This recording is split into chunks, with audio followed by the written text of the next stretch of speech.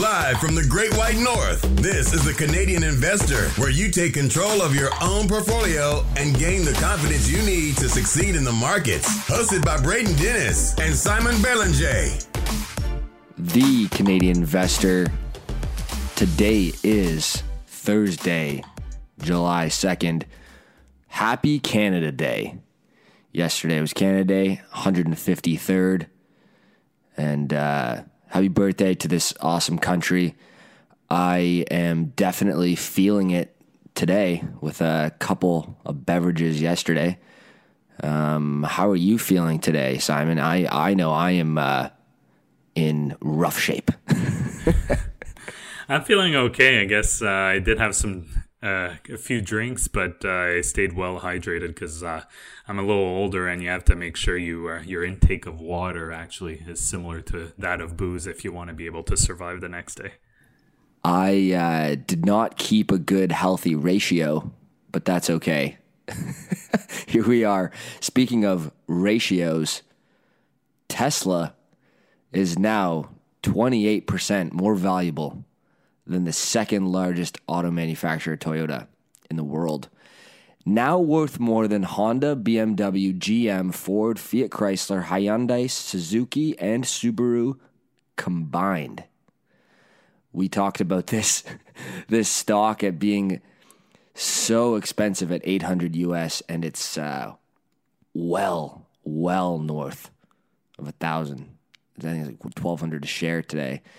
Absolutely nuts. It's really hard to understand why this stock is more than Toyota, who makes 25 times more cars than them. I get it. They have an amazing market share of electric vehicles. I get it. The cars are sweet. I love driving them. This is hard to wrap my head around, this kind of valuation. And any value investor is just going, what is going on? Elon Musk tweeting that the stock is overvalued is still not enough to send it down. Hilarious stuff. What do you think when you see a company like this and they're continuing to execute well, and we keep looking stupid? It's like Shopify when it keeps going up. Does the tide ever come in on this thing? What's happening?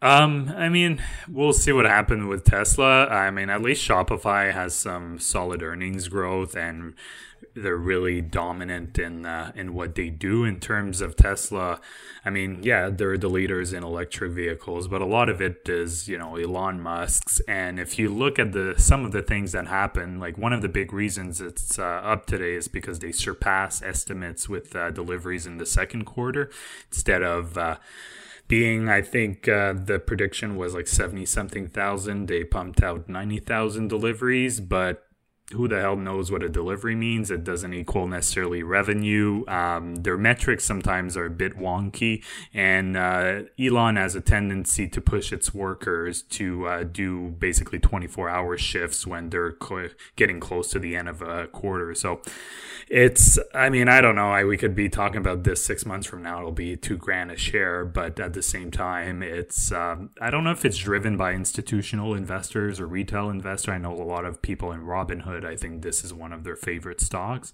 because they are allowed to purchase fractional shares on there. I really don't know what's driving this, or it's just, pump and dump for a lot of powerful investors. I don't know. Your guess is probably as good as mine. For sure. It is definitely interesting to try to understand how this thing is just going to the moon. And I don't really want to compare it to Shopify because those are very, very different stories. Very expensive, but very different stories.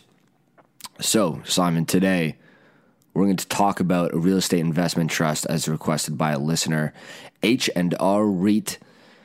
Tell me about rent collections over the last couple months. Yeah, so it was requested by Shannon. I'm not going to try to say your name, Shannon, because your last name, because I feel I'll totally butcher it. But thank you, Shannon, for bringing this up in your question. So Our H&R Reit. So in terms of H&R Reit, so it's a diversified REIT. So they do own residential, industrial, and office and retail. And Braden will break it down for us a bit later on. Collection of rent as of June 16, 2020 was going pretty well according to management. So I listened to their update that they sent out a couple of weeks ago. 99% of office rents were collected, 92% of residential, 54% of retail, and 97% of industrial rent. So those are all pretty good number. They said they're consistent with previous months. So that's very good on their end. The one thing that I find a big red flag, and management spun it in a way that was a good thing. I'm not sure I agree with that, but they said they are working with their various renters, whether it's businesses or individuals, to ensure that they can get access to government subsidies. So whether individuals have lost their jobs or businesses are eligible for different government loans or subsidies. So they're working with them to help them tap into those subsidies, which makes me think that there could be a good percentage of the renters that could be in distress once those subsidies stop being issued by the federal government. So that is something I would keep an eye on for them. Yeah, very good point to be monitoring that. The stock is down 51% since the pandemic started, and wow, it seems really, really cheap here. But again, it's in one of those sectors right now that just no one wants to touch. The ones that just the recovery just doesn't look obvious. It's not painted out clearly, especially with south of the border, cases are running rampant right now. It's the highest daily case count than ever. And here we are in July.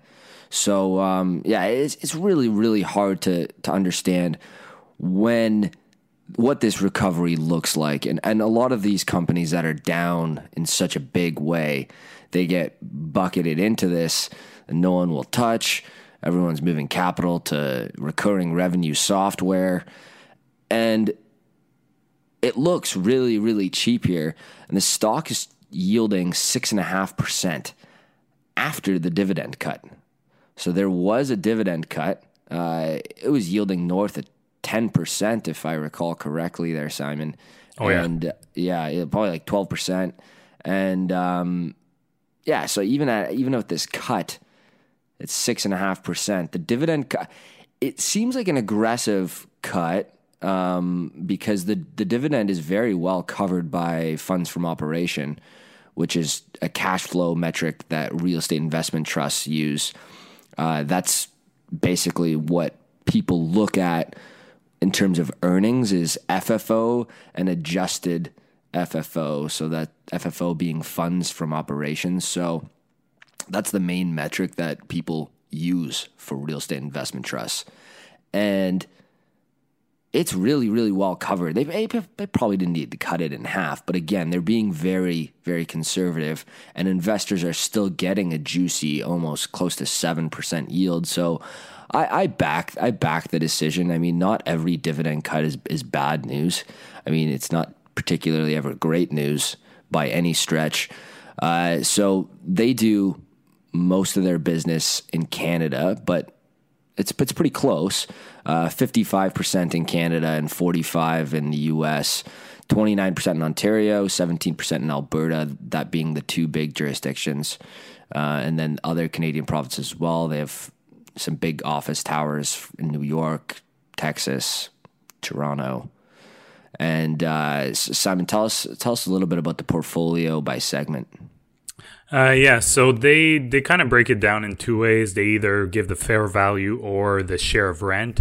Fair value, I feel like it's an interesting one, but at the same time, the value, as they said in their call, they actually had to lower the value of certain of their assets because of they're very difficult to value right now with the uncertainty in the market. So I think share of rent is probably a better way to look at it.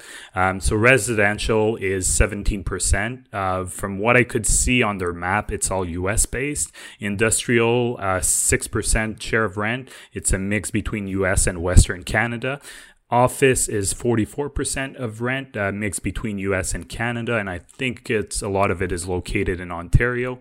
And retail, 33% share of rents, and again, it's a mix between US and Canada, but definitely more concentrated in Canada. So even though we said earlier it is a diversified REIT, you can just, by the numbers I gave you, it's highly concentrated in office and retail. And given the uncertainty with the pandemic, those are probably the two sectors of REITs that I'd be the most careful with, just because obviously retail and office, like, your guess is as good as mine to where that's going to end up in, 2, 3, 4, 5 years from now. Yeah, it's a good question. And like I said, the path, the recovery just doesn't look obvious. So as there's so much uncertainty, that's going to be baked into the price. And that's why you're seeing the stock down so much. I do think, the rest of the portfolio, residential and industrial, adding up to 30% total, looks really, really undervalued from my perspective. So I'm seeing tons of really prominent value investors who basically never buys real estate investment trusts as a rule, are dumping tons of capital into real estate, and preaching that it's probably one of the most undervalued sectors right now on the stock market and real estate investment trusts. I tend to agree with them, yet it doesn't excite me that much based on those things we just talked about. And office and retail, those are just those two things are both on the wrong side of trends right now. Retail, brick and mortar space has been on a decline for a decade now as e-commerce really, really gains more and more traction. And all this pandemic is doing is increasing the speed at which people adopt e-commerce. So that's the retail segment. And then the office segment, which I don't dislike much. I think people be going back to the office. I think people miss the office.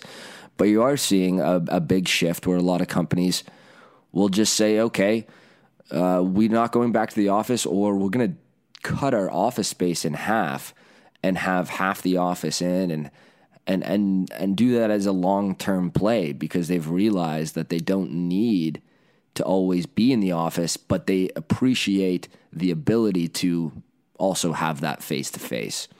So that makes a lot of sense to me. That being said, those are two bad things for real estate investment trusts that are concentrated in retail and office. So something to consider. I think that there's some really great real estate investment trusts that we've talked about on this podcast, like Allied and Cap REIT, like Canadian Apartment REIT, InterRent, those being in the office and residential spaces, those ones mentioned. I think that there's better names out there. From me scanning H&R, I've never owned a position, but I do think it's a pretty well-run company. It's been around for a while, so I think value investors are very into opening a position here, and I would back it, to be honest. Yeah, I don't think it's a bad idea per se. If it's definitely a value play. The one thing I would recommend to people looking to start a position in them is stay on top of it. So definitely listen to every single quarterly update, because to me, the biggest thing I would be looking at is when the rent collection. So if you start seeing some red flags about the rent collection, that's probably where I'd really, you could keep it another quarter, but if you start seeing the trend that they're struggling getting rents, especially in the retail and business or office space portion of their portfolio, which are the two biggest, you might want to look into selling. So as a closing note on them, they do have a decent amount of liquidity. So management did want to highlight that during that update in June. So they have about $1 billion in liquidity in cash and cash equivalents. So they had recently got a $500 million unsecured line of credit, $100 million from a 10-year mortgage, and $400 million from unsecured debentures, which is debt unsecured, so not backed by assets. So yeah, that's about my 2 cents on H&R Reit. That is a lot of liquidity. Thanks for pointing that out.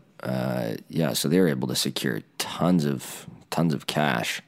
So yeah, all of these things you're seeing, the management is very conservative. Slashing the dividend in half, grabbing $1 billion in liquidity. They're being really, really conservative here. And when we say liquidity, we just mean cash. That's it. Moving on, Simon, we've had another question about oil. Do you want to take this one? Yeah, definitely. So we've had quite a few questions about oil stocks. So this one we got from Syed Haider, and I apologize if I'm butchering your name once again. You can butcher mine like Braden does from time to time. So every episode I butcher your name. It's exactly. So at AWAIS035. So he asked us, can you discuss some of the oil stocks in Canada? So I'll mention some Canadian names in here, but I want to give you a bit more of a breakdown how the oil industry works, and some of the type of companies that I would definitely avoid if I wanted to invest in oil stocks. So generally, you'll have 3 types of business for oil and gas stocks. So you'll have upstream, midstream, and downstream. So upstream, let's start from there. So that's exploration and production, E&P. So those are companies that produce, get it out of the ground, whether it's the tar sands, whether it's traditional oil field, whether it's fracking, doesn't matter. That's usually businesses that have that will do upstream. There are businesses that will do upstream, midstream, and downstream. So those are called integrated companies, but I will come to those a bit more at the end. So an example of an upstream company, I tried to find some in Canada, and I couldn't find a lot that were specifically just pure play upstream, but a good example is Chesapeake in the US, and they actually just filed for bankruptcy. So one of the issues with upstream companies is it's very capital intensive, so it costs a lot to start producing, and they are often very, very dependent on the price of oil. The second type is midstream. So usually midstream, it's transportation. So you have pipelines in there. You can have railways that would be considered have a part midstream if they're carrying by train oil, for example. So some example of companies in there. So you can have either companies that focus on oil in terms of transportation or natural gas. Natural gas gets a little trickier because it's liquid natural gas. So it is called natural gas for a reason. So it has to be put at extremely cold temperature, minus 162 Celsius, in order to get it in liquid form. And in terms of that, so example of that, you'd have Enbridge, Kinder Morgan, TransCanada Corporation. So those, in terms of my personal preference for oil stocks, I don't mind these companies at all, just because they will tend to have long-term contracts with producers to transport the oil or the natural gas. So usually they won't be as tied to the price of oil as the upstream companies. However, if you get a big price shock to the price of oil or natural gas, they can still be impacted if some of their contracts are held by companies that go bankrupt. So there is some risk there as well. They tend to be highly leveraged, but because they have those guaranteed contracts, usually they'll have more stable cash flows, and they'll pay some really good dividends. So you can just check Enbridge or Kinder Morgan. They pay quite high dividend. I think those two, they're in the 6, 7, 8% range right now. And the last one, so downstream. So downstream typically will be more the refiners. So they tend to actually do fairly well when the prices go lower because they can purchase oil at a lower price and then get a bigger margin on it. However, again, if we get into a situation like happened in March and April of this year where the demand completely stops and then the production completely overflows and the storage is completely full, then refiners also get impacted. So my personal preference, if I would invest in oil, and the only investment pure play right now that I have in oil, and I had some more before, is Kinder Morgan. And that one I'm thinking of selling just because I think I can invest that money better elsewhere. But aside from that, I looked at integrated companies. So integrated company, it says in the word, for the most part, they'll have upstream, midstream, and downstream operations, and some of them will also have retail. So an example of retail operation would be Suncor in Canada. So they have upstream, so they have tar sand exploration and production over there. They do have some transportation. I believe they have pipelines. They own some refineries as well, and they have the retail portion. So it really allows them to better absorb the price of oil, so the fluctuations. Some other example, Imperial Oil, Husky, a Canadian company, Husky Energy, Shell, ExxonMobil. So the integrated companies usually will be more solid financially, but again, even with the recent price drop in oil prices, Suncor actually had to cut their dividend. It was widely considered as one of the top Canadian oil companies. Last thing I would say in terms of what to look for if you're looking to invest in oil, just keep a close eye on the debt of those companies and the interest payments. Avoid companies that have super high leverage. I would stick personally with either pipelines or integrated companies. But again, pipelines, one of the risks that I did not mention is that you have regulatory risks. So just take the example of the Trans Mountain or the Keystone XL pipeline. So there have been hurdles one after the other. So that's definitely a risk for those.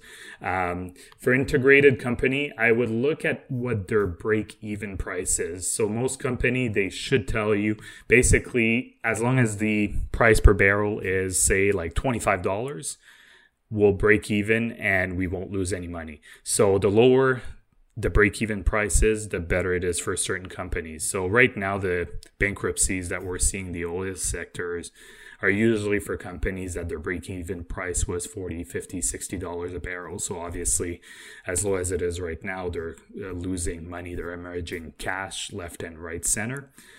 So that's something I would look at, and make sure that their dividend is well covered. But again, even if it's well covered like Suncor, they still ended up cutting it recently. So it's really difficult to project these type of companies, and you never really know what's going to happen going forward. Really, the long-term trend in terms of oil, the consensus is that we're going to be in peak oil sometime between 2020 and 2040. And after that, the overall global demand will go down.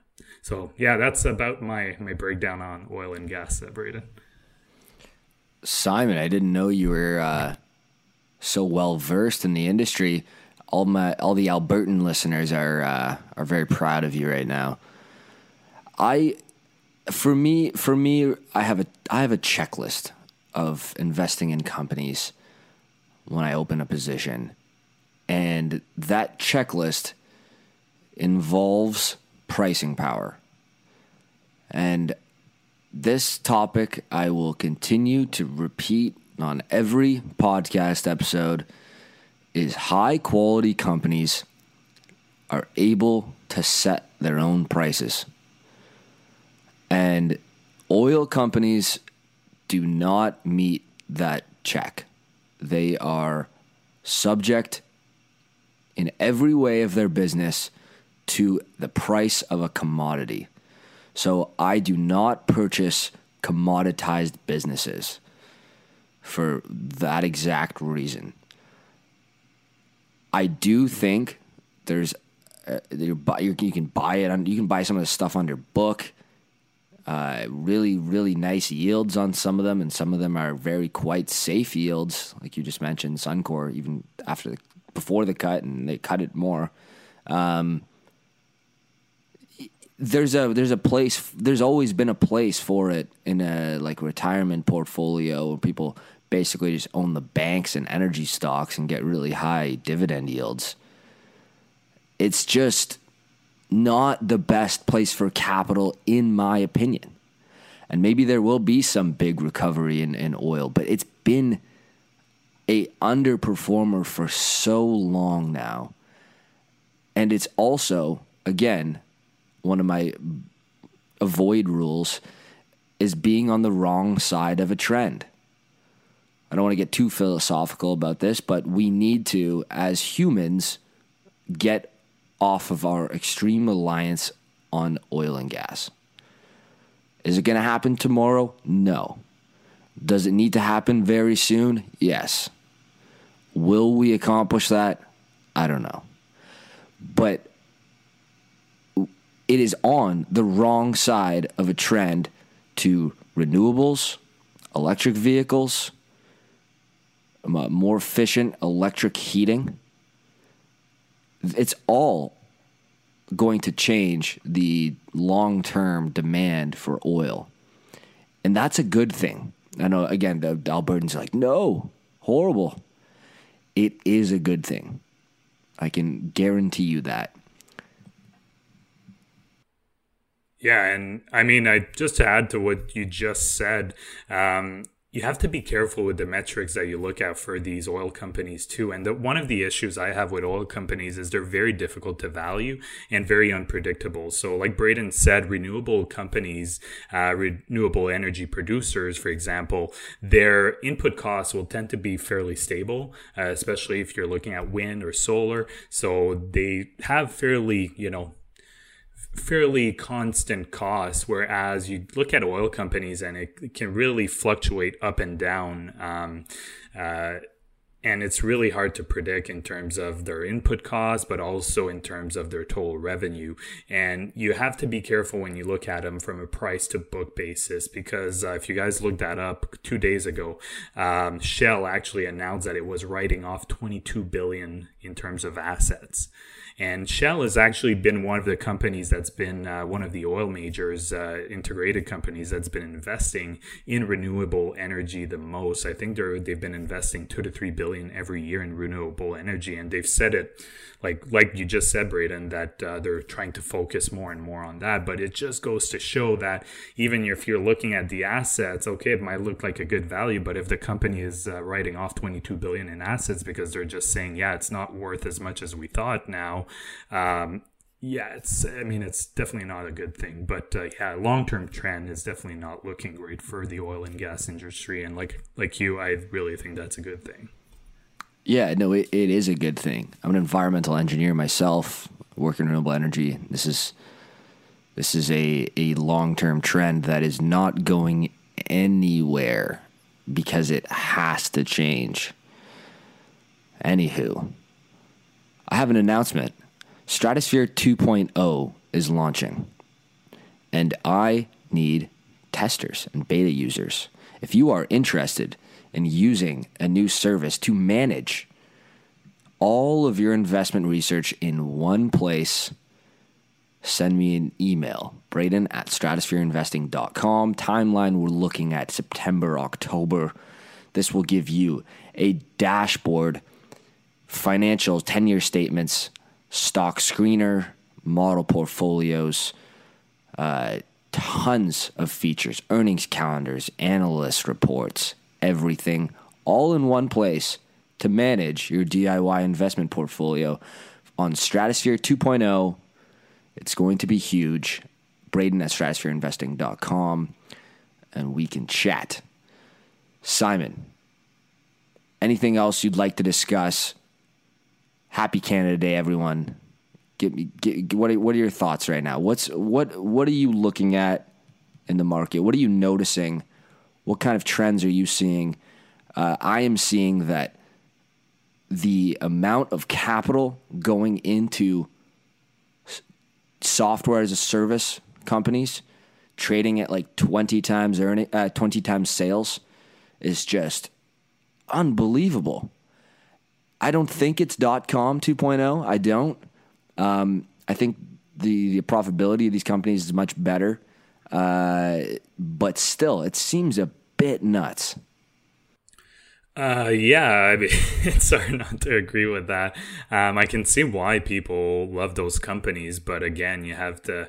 I mean, we talked about Shopify. I mean, the multiple is just insanely high. I mean, I still think they're going to be here for the super long term, but at the price they're trading at, I'm not sure how long it's going to take you to actually make some decent returns on that investment. Yeah, it seems like people are looking for places to put their money in, and they're looking at software as a service as a good place to start putting their money. If you look at the indexes, they're definitely skewed towards big tech in general. So I would say people looking at the market and thinking that they're completely overvalued. I think some sectors might be more overvalued than others, but because those indexes for the S&P 500, it's market cap weighted, a big price jump in Amazon, Microsoft, or any of those big tech companies affects the index quite a bit. So I think it's unevenly spread out right now. I think there's still some really good companies, not necessarily in software as a service, but other industries that still require a decent look at. For sure. And you bring up a good point. The indexes are so heavily weighted on big technology. And, this is why if you buy a S&P 500 index fund, yeah, you're getting 500 companies. But since it's market cap weighted, you are getting such large exposure to the top 10 holdings, top 5 holdings. The FANG stocks are just going to be such a large portion of your S&P 500 fund. And that's been good for performance over the last 10 years. It's been really good. It's been unbelievable how much these companies are carrying the entire index to all-time highs in a pandemic. And people are going, oh, well, how is this happening? It's so divorced from reality. I agree. It's completely divorced from reality. But the companies that are putting the entire index on their back and pushing it to all-time highs are companies that should be at all-time highs. Those companies should be at all-time highs. Microsoft should be at all-time highs. They saw 80% increase in Microsoft Teams usage when everyone got sent home from the office. 80% increase in their platform that they're really trying to push, that is their big competitor to Slack, and was widely, instantly accepted. So they did an extremely good job of doing that. And, these kinds of companies should be at all-time highs. Some shouldn't in a pandemic, but some definitely should. And that's why you're seeing the market explode and hit all-time highs in a pandemic. It's really quite simple. It's just a handful of companies really, really performing well, while others struggle or recover a little bit as we, move out of a lockdown. So that's what I'm seeing right now, and that's just how the math works out. Simon, you want to send us off here? Yeah, no, I totally agree with that. And the last thing I would probably just mention is for those bargain basement companies, whether we've talked about them, airlines, tourism industry, and things like that, there's been some of those that got like a 2-3x within like a few weeks or a month in terms of increase. When it looks too good to be true, it probably is. So I would probably be careful with those type of companies. But the solid ones that Braden just mentioned, yeah, I mean, there might be a pullback eventually, but those are companies that'll be here in 10, 15, 20 years. So I think those are solid picks. If you want a dollar cost average, you can't really go wrong with that. But yeah, so I guess we'll call it an episode. Thank you for listening to the Canadian Investor. We love talking about these things with you guys. Keep giving us some great feedbacks. If you have questions, tweet at us at CDN_investing, and we'll talk to you guys next week. The Canadian Investor is not to be taken as investment advice. Braden or Simon may own securities mentioned on this podcast. Always make sure to do your own research and due diligence before making investment decisions. Thanks for listening to this episode of The Canadian Investor. To get a list of the top Canadian dividend stocks right now and other valuable investing resources, go to getstockmarket.com.